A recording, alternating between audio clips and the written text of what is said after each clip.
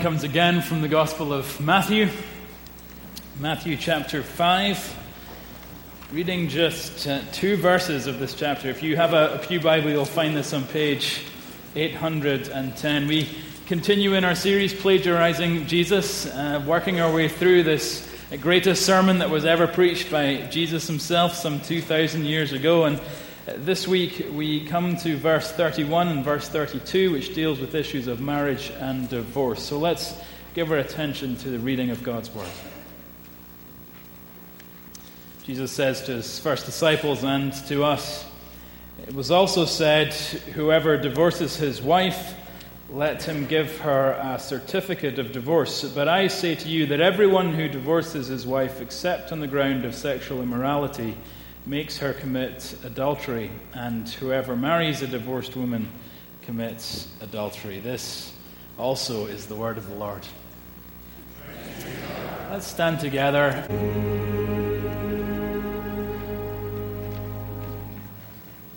Let's pray together.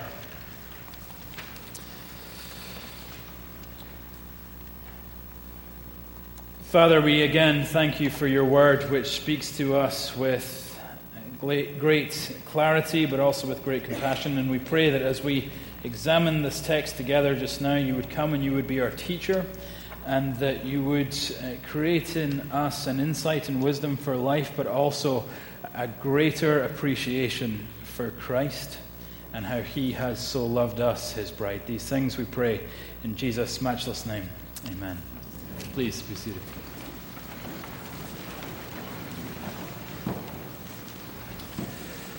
So last week we get sex and lust, and this week we get marriage, divorce, remarriage. We are going out of the frying pan straight into the fire. This is a tough text for us to work through. And my aim this morning is to speak as Christ always spoke, with compassionate clarity. Compassion because there is not a person in this room who has not been touched by these issues. Perhaps you are single and unhappily so, and struggling with loneliness. Perhaps you are married and unhappily so, and enduring the normal strain of marriage. Perhaps you are divorced and you wish you were not divorced, and you are working through the heartache of that betrayal. Perhaps you're divorced of your own doing, and you are working through the shame and regret of that. Perhaps you are remarried and figuring out the complications of blending a new life and a new family. Perhaps you are widowed and miss the opportunities and friendships that you had. Not a person in this room has been untouched by issues of marriage and divorce and remarriage. Certainly I know my own family, these issues are real and felt issues. So we want to speak with compassion, but we also want to speak with great clarity. Why? Because there is so much confusion in our day when it comes to these issues. What is marriage? What constitutes marriage? What is divorce? What constitutes a biblical divorce? Under what circumstances might someone go and remarry? There's so much fuzzy thinking in our world when it comes to these issues. And so what we're going to do is we're going to take this text as a launching point to look at the Bible's larger teaching on these issues. And we're going to have 10 points. Are you ready? 10 affirmations that we believe to be true about marriage, divorce, and remarriage. So let's work our way through these together. The first 4 affirmations relate to marriage, and the first one is simply this: that marriage is a divinely ordained institution. Marriage is a divinely ordained institution. Marriage is not something that our culture came up with. It is not a societal invention, but it was God's idea.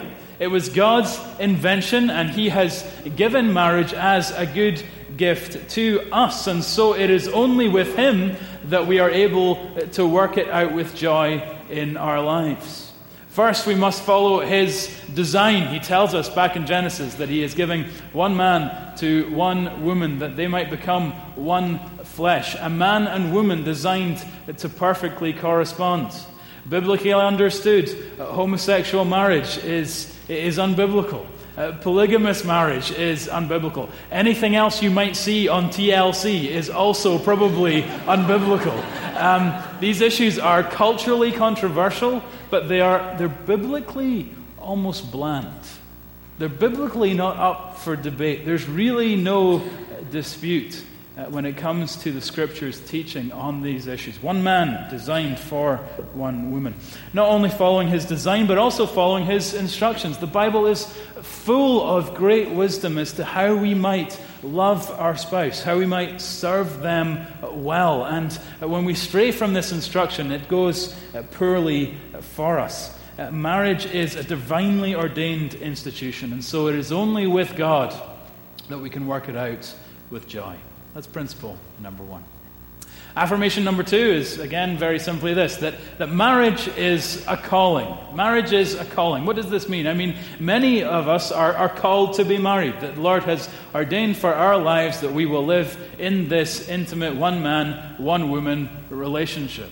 But others are called, Jesus tells us in Matthew 19, that others are called to singleness for the sake of the kingdom. Some are called to marriage, some are called to singleness. Neither calling is superior, neither calling is preferential according to the Scriptures. And so we must not idolize marriage as if it is the quote-unquote normal state of life. Singles must not idolize marriage and think that if they are unable to marry, that they have somehow missed out on God's best for their lives. Likewise, those of us who are married ought not idolize marriage and sort of imply to singles that there is something lacking in their life because of their status. Rather, marriage is a calling, and we're told in 1 Corinthians that each person should lead the life that the Lord has assigned to him and to which God has called them. So it's a divinely ordained institution, but it's also a calling for some, but not for all.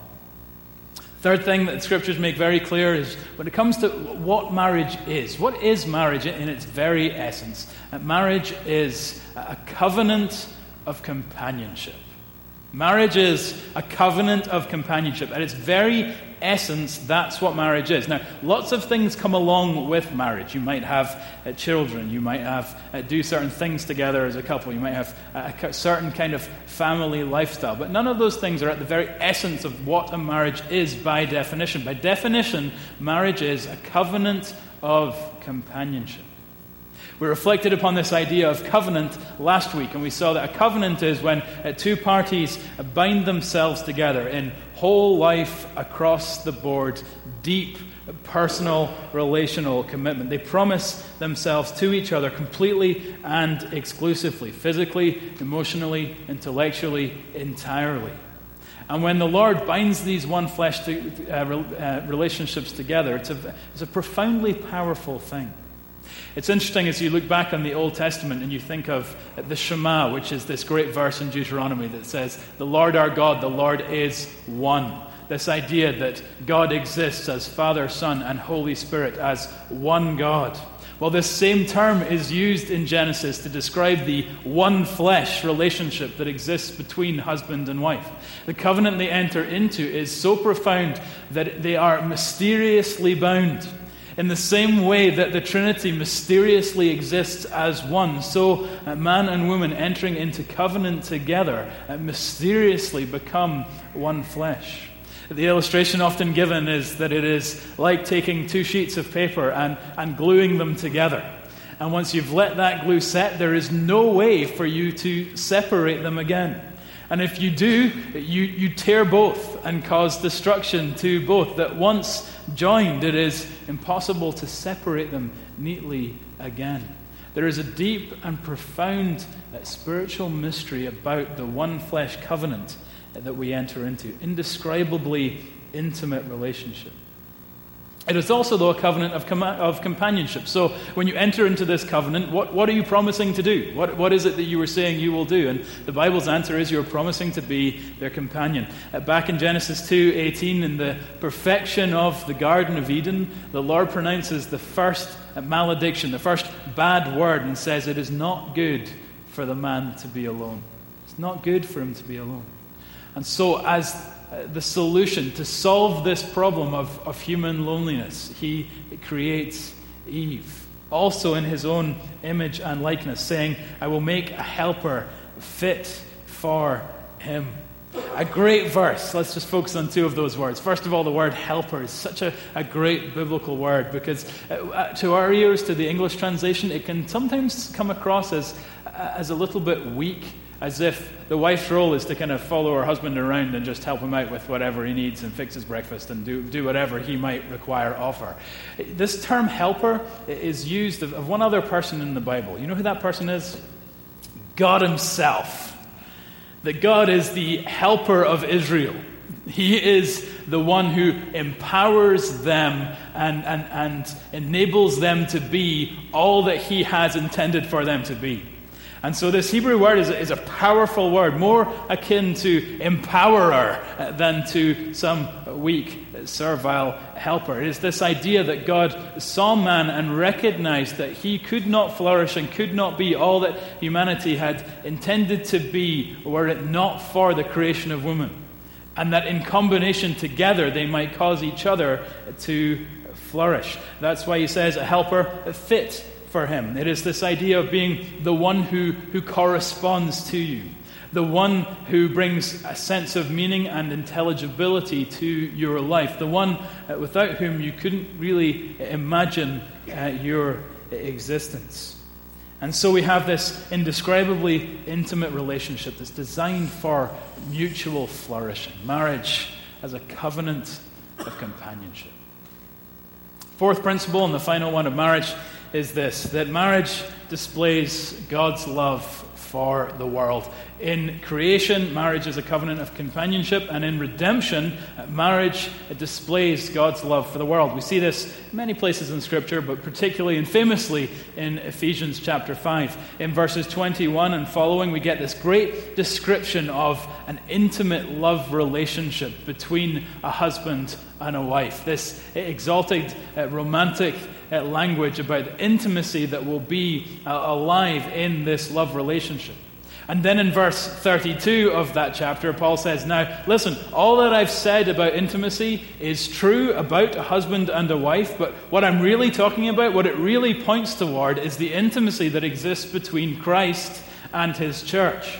In other words, he's saying this most profound relationship in all of human existence, this profound covenant of companionship, this one flesh intimacy, is just a picture.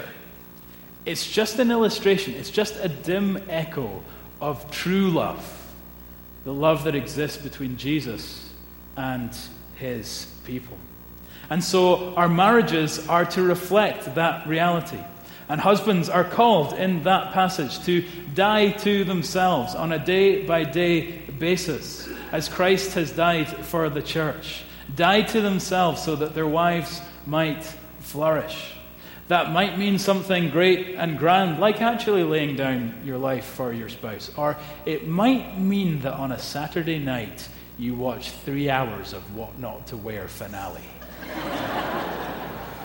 Sure, honey, I didn't want to watch the Clemson game. Yeah, let's watch What Not to Wear, you know? We die to ourselves in ways large and small and everything in between. Not considering ourselves to be the priority in our household, but seeking the welfare and flourishing of our spouse and of our children. Likewise, the wife lives for her husband as Christ lived for the church. Think of how the church responds to Christ. She looks at him and she is so drawn to him. She is so desirous of intimate relationship with him that she's prepared to do whatever it is to love him well as he has so loved us. And so a wife does the same. Living for her husband as the church lives for Christ. And as we do this, we are to display God's love for the world. Our marriages are to be a living, walking, talking, breathing, tangible, fleshy illustration of how Christ loves his church and the church loves Christ. 4 principles, 4 affirmations then on marriage. The next 3 get into this text and others related to it and focus on divorce. 3 principles for you on divorce. The first one is this, that divorce is always serious, but it's not always sinful. Divorce is always serious, but it's not always sinful. The illustration that's often used of this is if you think of an amputation. Divorce is like an amputation, which means that it's always serious. It's never a good thing to have to amputate a finger or even a limb. It's never a good thing, and if we get to that stage, then something has gone horribly wrong. There has been some terrible accident. There has been some infection. It is a serious matter to amputate a limb. But sometimes it's necessary. It's not always simple. And so it is with divorce. Sometimes, like an amputation, it is necessary to save life. It is necessary to preserve life, that we go ahead and take this most severe and drastic of action. But we never do so lightly. We never do so without it being the final measure necessary. Imagine a doctor. You come into a doctor and you say, my hand's been bothering me. And he says, well, let's chop it off. Sue him for malpractice. Divorce is serious. Not always sinful, but always serious. And no one knows that better than those of you who have walked through it. Supposing your divorce was biblical, and we'll get to that in a minute, you still know that it was a painful, hard, difficult experience. So divorce, not always serious, not always sinful. There are biblical grounds for divorce. What are those grounds? Well, biblically understood, there are two. Biblically understood, divorce is permitted but never required on the grounds of adultery or desertion. Divorce is permitted but never required on the grounds of adultery or desertion. What do I mean by this? First of all, divorce is sometimes biblically permitted, but it is never required. And that's an important thing for us to remember, that it is not like in these instances you must always get divorced. No, the principles of the gospel tell us that reconciliation is always our goal. No matter what has happened in life, our goal is to seek forgiveness and to seek reconciliation. That is the primary objective when it comes to marital strife. But it is under certain circumstances permitted. What are these circumstances? First of all, adultery, like we see here in our text, Matthew 5, verse 32. Divorcing a wife on the grounds of sexual immorality. The Greek term here is the term porneia, which will sound similar to your ears, where we get our term pornography, and it's really used to describe a wide variety of sexual sin. Here it's referring specifically to those external acts that break the one flesh relationship. The one flesh covenant that has been established in marriage. Those external sexual acts that would break that one flesh relationship. We'll get into more details in a few moments. The second biblical reason that we see for divorce comes from Paul in 1 Corinthians 7. Look at verses 12 through 16 when you have the time. And we see this idea that a divorce is biblically permissible on the grounds of desertion. When one spouse or the other forsakes their marriage vows by abandoning their spouse. Again, it is external sin that breaks this one flesh relationship. So, divorce, permitted but not required on the grounds of adultery or desertion. Seventh principle gets into the details or the weeds, perhaps, of the sixth principle. And the seventh principle is this, that these grounds, the grounds for divorce, are established in the church. The grounds for divorce are established in the context of the church. What do we mean by this? Well, exactly what constitutes adultery or desertion is not a thing that can be decided in isolation. It is not a thing that you can self-proclaim. You would never amputate an arm without consulting a doctor, and in the same way, we don't declare we have grounds for divorce without consulting the church. And Matthew 18, verses 15 through 20 makes profoundly clear, inarguably clear, that when there is a tension between us that cannot be resolved, a difficulty between us that we can't work out, we're to take that issue to the church, that God has given the church to you in order that it might provide a protective leadership for you. God has given the church to you that it might provide a protective leadership for you. And so the grounds of divorce are established in the context of the church. Real life, my life, your life, all of our lives, and especially life when it comes to adultery and desertion, is messy. So what constitutes adultery? Well, on one level, it might be clear. Your spouse runs off and has a full-fledged affair with another person. Clear enough.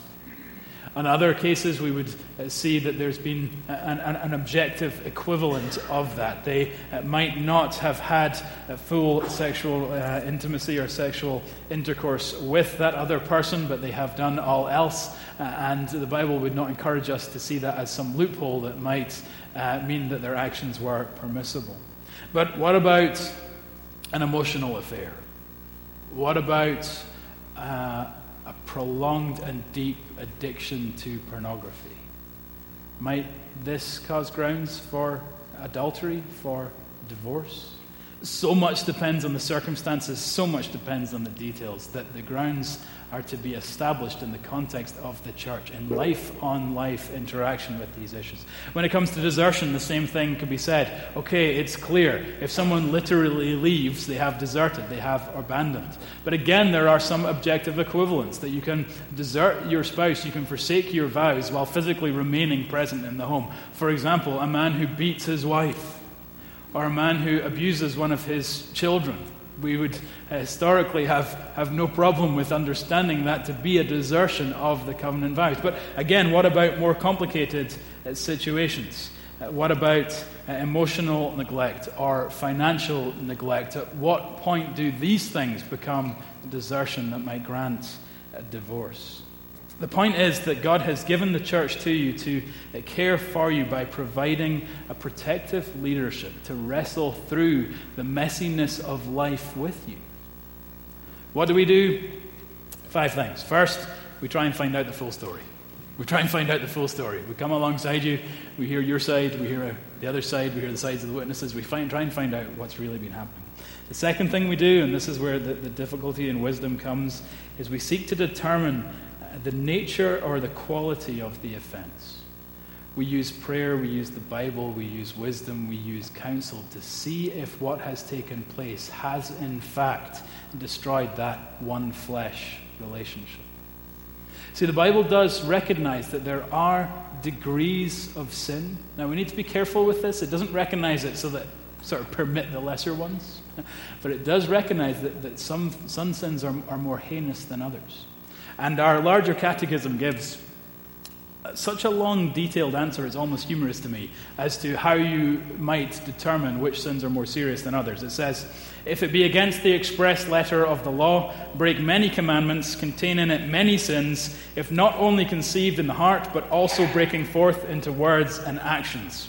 If it scandalizes many and admits of no reparation. If it's a sin against the means, mercies, judgments, light of nature, conviction of conscience, public or private admonition, censures of the church, civil punishments. If it is against our prayers, our purposes, our vows, our covenants, and our engagements to men or to God, and then a great list. If it is done deliberately, willfully, presumptuously, impudently, boastingly, maliciously, frequently, obstinately, with delight, continuance, or relapsing after repentance. What a great answer. What's the answer trying to get at? It's trying to say, look, there are some sins that are more serious than others. And there are ways at getting at that. For example, frequency. Was this a thing that was an ongoing thing, or was this a one-off? Another example it gives is done with delight. Is this a sin that was committed and there's great regret, or is it a sin that's committed and celebrated? We do our best to determine the nature and quality of the offense to see if that one flesh relationship has been broken. Thirdly, always we pursue reconciliation. That the biblical ideal is reconciliation, a mutual forgiveness and repentance. Fourthly, though, if reconciliation is impossible and there are biblical grounds, then we would approve a divorce. And fifthly, we would continue to care for the family and all involved to the very best of our ability.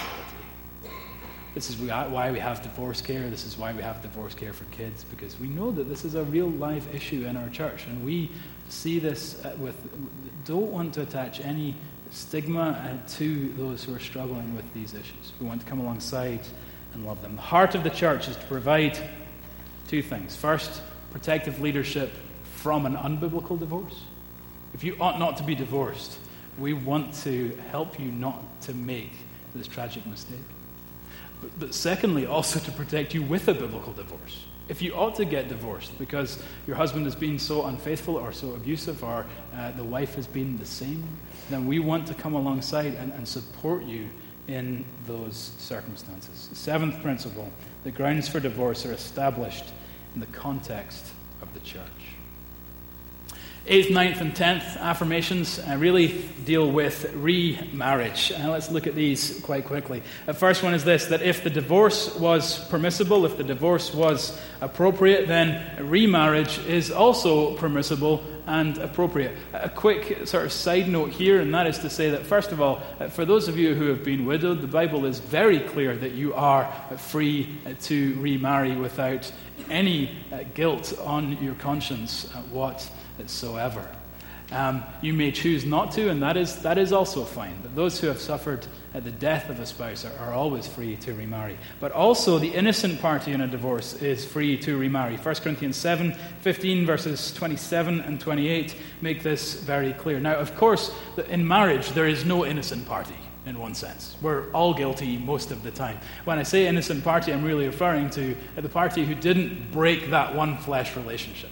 So the one who didn't have the affair, the one who didn't desert their spouse, is free to remarry. Now, we would encourage you to be wise, and we would encourage you to be slow, and we would encourage you to be patient about that process, but the principle is clear, that those who are innocent are free to remarry. If divorce was permissible, remarriage is permissible. Hard truth the Bible is also very clear on, at number 9, if divorce was impermissible, improper, then remarriage is also impermissible. It is also biblically improper. 1 Corinthians 7, 10 and 11, I'll read it to you, make clear that the offending party is to remain single and pursue reconciliation. Paul says, to the married I give this charge, the wife should not separate, divorce from her husband, but if she does, she should remain unmarried or else be reconciled. And likewise, the husband should not divorce his wife. In other words, vice versa. We ought not to divorce unbiblically, and if we have, then we ought to remain single or pursue remarriage. Now, pursue reconciliation. If reconciliation is impossible, either because the one you betrayed remarries or even dies, then remarriage might become possible again. Much would depend on a conversation and the details of the messiness of life. Likewise, Jesus makes the point here in Matthew 5:32 that since it is wrong for an improperly divorced person to remarry, it is also wrong to marry an improperly divorced person. You might have been single and you may have met this person, but if they have an unbiblical divorce, Jesus would be clear that to marry them would make you an adulterer. Matthew 5:32. These are really hard truths. These are really hard truths that I don't take delight in reflecting on together. But what they do is they point us toward the seriousness of sin, toward the destructive nature of sin. All sin can be forgiven full and free by Jesus Christ. But the consequences of some sin remains in our lives. The implications of past actions sometimes have ongoing consequences for us. And here we have one of those. If divorce was impermissible, then remarriage is also impermissible. Number 10, and finally, if you are married, whether permissibly or impermissibly, you should stay married. You know, you say, okay, great, I wish you told me that 2 years ago, because here I am, right? What do you want me to do? And the Bible says, if you are married, whatever the circumstances of your marriage, you ought to stay married. And the refrain of 1 Corinthians 7, you see it in verses 17, 20, and 24, is remain as you are. In other words, don't multiply past sin by thinking that present sin is going to fix it. Don't try and redeem a past divorce by getting a new divorce. Remain as you are. Yes, repent, possibly even go and speak to your ex-spouse. Yes, make any amends that are necessary and meet obligations that you may have, children or otherwise, from a previous marriage. But know that you are biblically free to push on in your current marriage, to pursue faithfulness in it, to love one another well, to make the most of it, to enjoy each other, to make this a fresh start in your life. If married, stay married. That's our 10th and final principle. Now, God has given us these principles to guide our thinking, but He's also told us the spirit in which we are to apply them. And let me close with some thoughts on this. He's told us what to think, but He's also told us how to think. And how we think, as always, centers on and revolves around the gospel. We don't take these principles and apply them in a kind of mechanical way. We apply them through the gospel of Jesus Christ. This is how we think. Consider one example of this in the Old Testament story, a true narrative, historical account of Hosea. You remember Hosea? God appears to him one day and He says, Hosea, you need to sit down because I have some big news for you. You've been single all your life and the time for marriage has come. And Hosea thinks, sweet, this is great. I've been looking forward to this day. Finally, I will have a spouse, and I will be known, and I will know her, and we can start a family, and we'll build a life together. And then God continues, your mission, should you choose to accept it. Hosea 1 verse 2, quoting to keep myself out of trouble. Go, take yourself a wife of whoredom, and have children of whoredom. He says, Hosea, go and find a prostitute and marry her. And the two of you will become a picture of my relationship with my unfaithful people. You will be a living illustration of my relationship with my unfaithful people. You can imagine Hosea's face falling and his dreams falling with it. You know, he's been a righteous man his entire life. He's avoided women like that his entire life. And now he's, what are the neighbors going to think?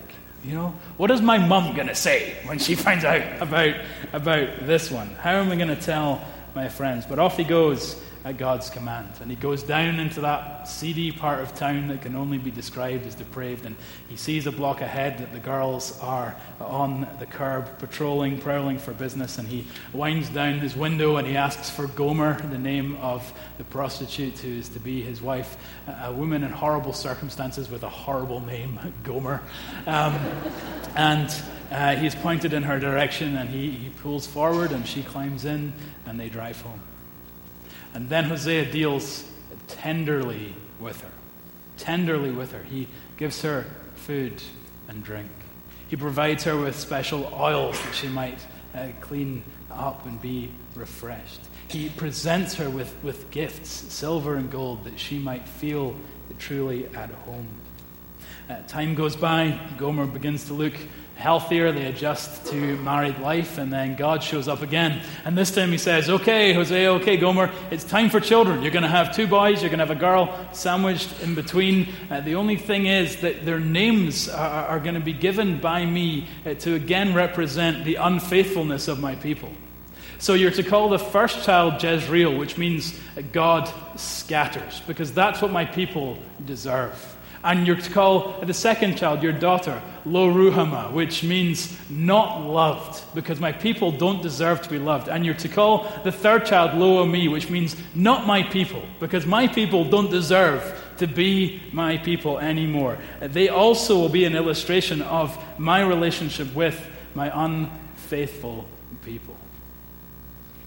Not long after the third child arrives, things start to go a little bit wrong in the marriage of Hosea and Gomer. He starts to notice that she has been wearing some of her own clothes and staying out late at night, and he makes a few calls and finds out that his worst fears have in fact been confirmed, that she has slid back into her old way of life and she has slid back into bed with other men. The spirit of prostitution, Hosea 5:4, is still in her heart. The adulterous spark, Hosea 7:4, has become a fire that needs no tending. She has forgotten about her husband. Hosea describes it in chapter 6, verse 4, that her love is like the morning mist, like the early dew that disappears. And we read that Gomer, in this new way of life, completely forgets about Hosea and that her life descends further into ruin.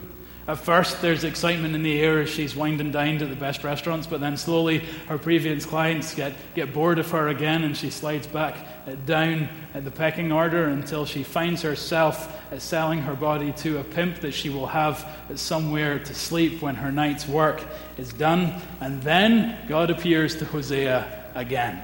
And I don't know what Hosea is thinking this time, because the first time and the second time haven't brought good news. So maybe he's thinking, is this some more heavy news? Or maybe I'm going to get an explanation. Maybe I'm going to get some understanding into what's going on here. And the Lord says, Hosea 3:1, "Go again, love the woman who is loved by another man and is an adulteress. Go hunt Gomer down and take her back as your wife." Why? Because the two of you are a living illustration of my relationship with my unfaithful people. And so off Hosea goes. He goes back into that part of town that he's only been on once before, and he goes and he knocks on the door of the man who owns her, and though the man cares nothing for her, he sees a business opportunity, and so he negotiates a pretty price for Gomer, which Hosea is prepared to pay, and Hosea takes her home again. And his response, chapter 3, verse 3, "You belong to me and I belong to you, and that's how it's going to be." And God tells us this story, this historical narrative, these events which truly happened, to emphasize that this is how he deals with us. That he takes a people who have rejected him and he deals kindly with us, providing for our every needs. And then he pursues us when we wander away again, buying us back, not with money, not with produce, but with body and blood, that we might be his and he might be ours. And then he speaks tenderly to us. And he says, "Your name is Jezreel. You deserve to be scattered, but I've planted you in the land. Your name is Lo-Ruhamah. You don't deserve to be loved, but I have set a seal of my love upon you. Your love is Lo-Ami, because you don't deserve to be my people, but I have adopted you as sons." And it's this gospel that tells us we are Gomer. We are the adulterous people. Our own sin has caused us to be unfaithful in 1,000 ways, and God has dealt kindly with us. And those who know their spiritual adultery deal with issues of marriage, divorce, and remarriage very differently. We deal firstly with compassion, because we know that all involved are no different to us, and that our own sin has been met by the pursuing God of grace. And so we are going to involve ourselves in these situations with pursuing grace. We also deal with clarity, recognizing those things that are true, those things that are healthy, those things that are destructive, and pursuing all that is good and beautiful. And I want to encourage you this morning that wherever you are, this gospel is enough. If you're single, this gospel is enough to trust God's plan with your life. If you're married and unhappily so, this gospel is enough to enable you to move forward with a healthier pattern and move into a beautiful marriage. Countless couples in our congregation will testify to the work the Lord has done in their marriages. If you're divorced and wish you weren't, then the Lord tells us that this gospel is enough to heal those hurts. If you're divorced through your own fault, then this gospel is enough to forgive your sins. And if you're remarried, rightly or wrongly, the gospel is enough to make this marriage work. 1 Corinthians 7:17, "Let each person lead the life that the Lord has assigned to him and to which God has called him." Let's pray.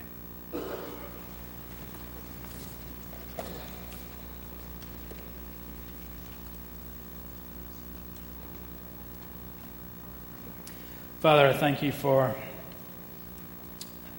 the compassion and the clarity of your word. And we are a people who need both.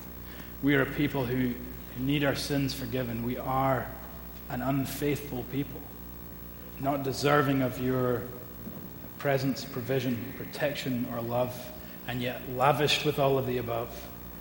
and we thank you for dealing with us so graciously.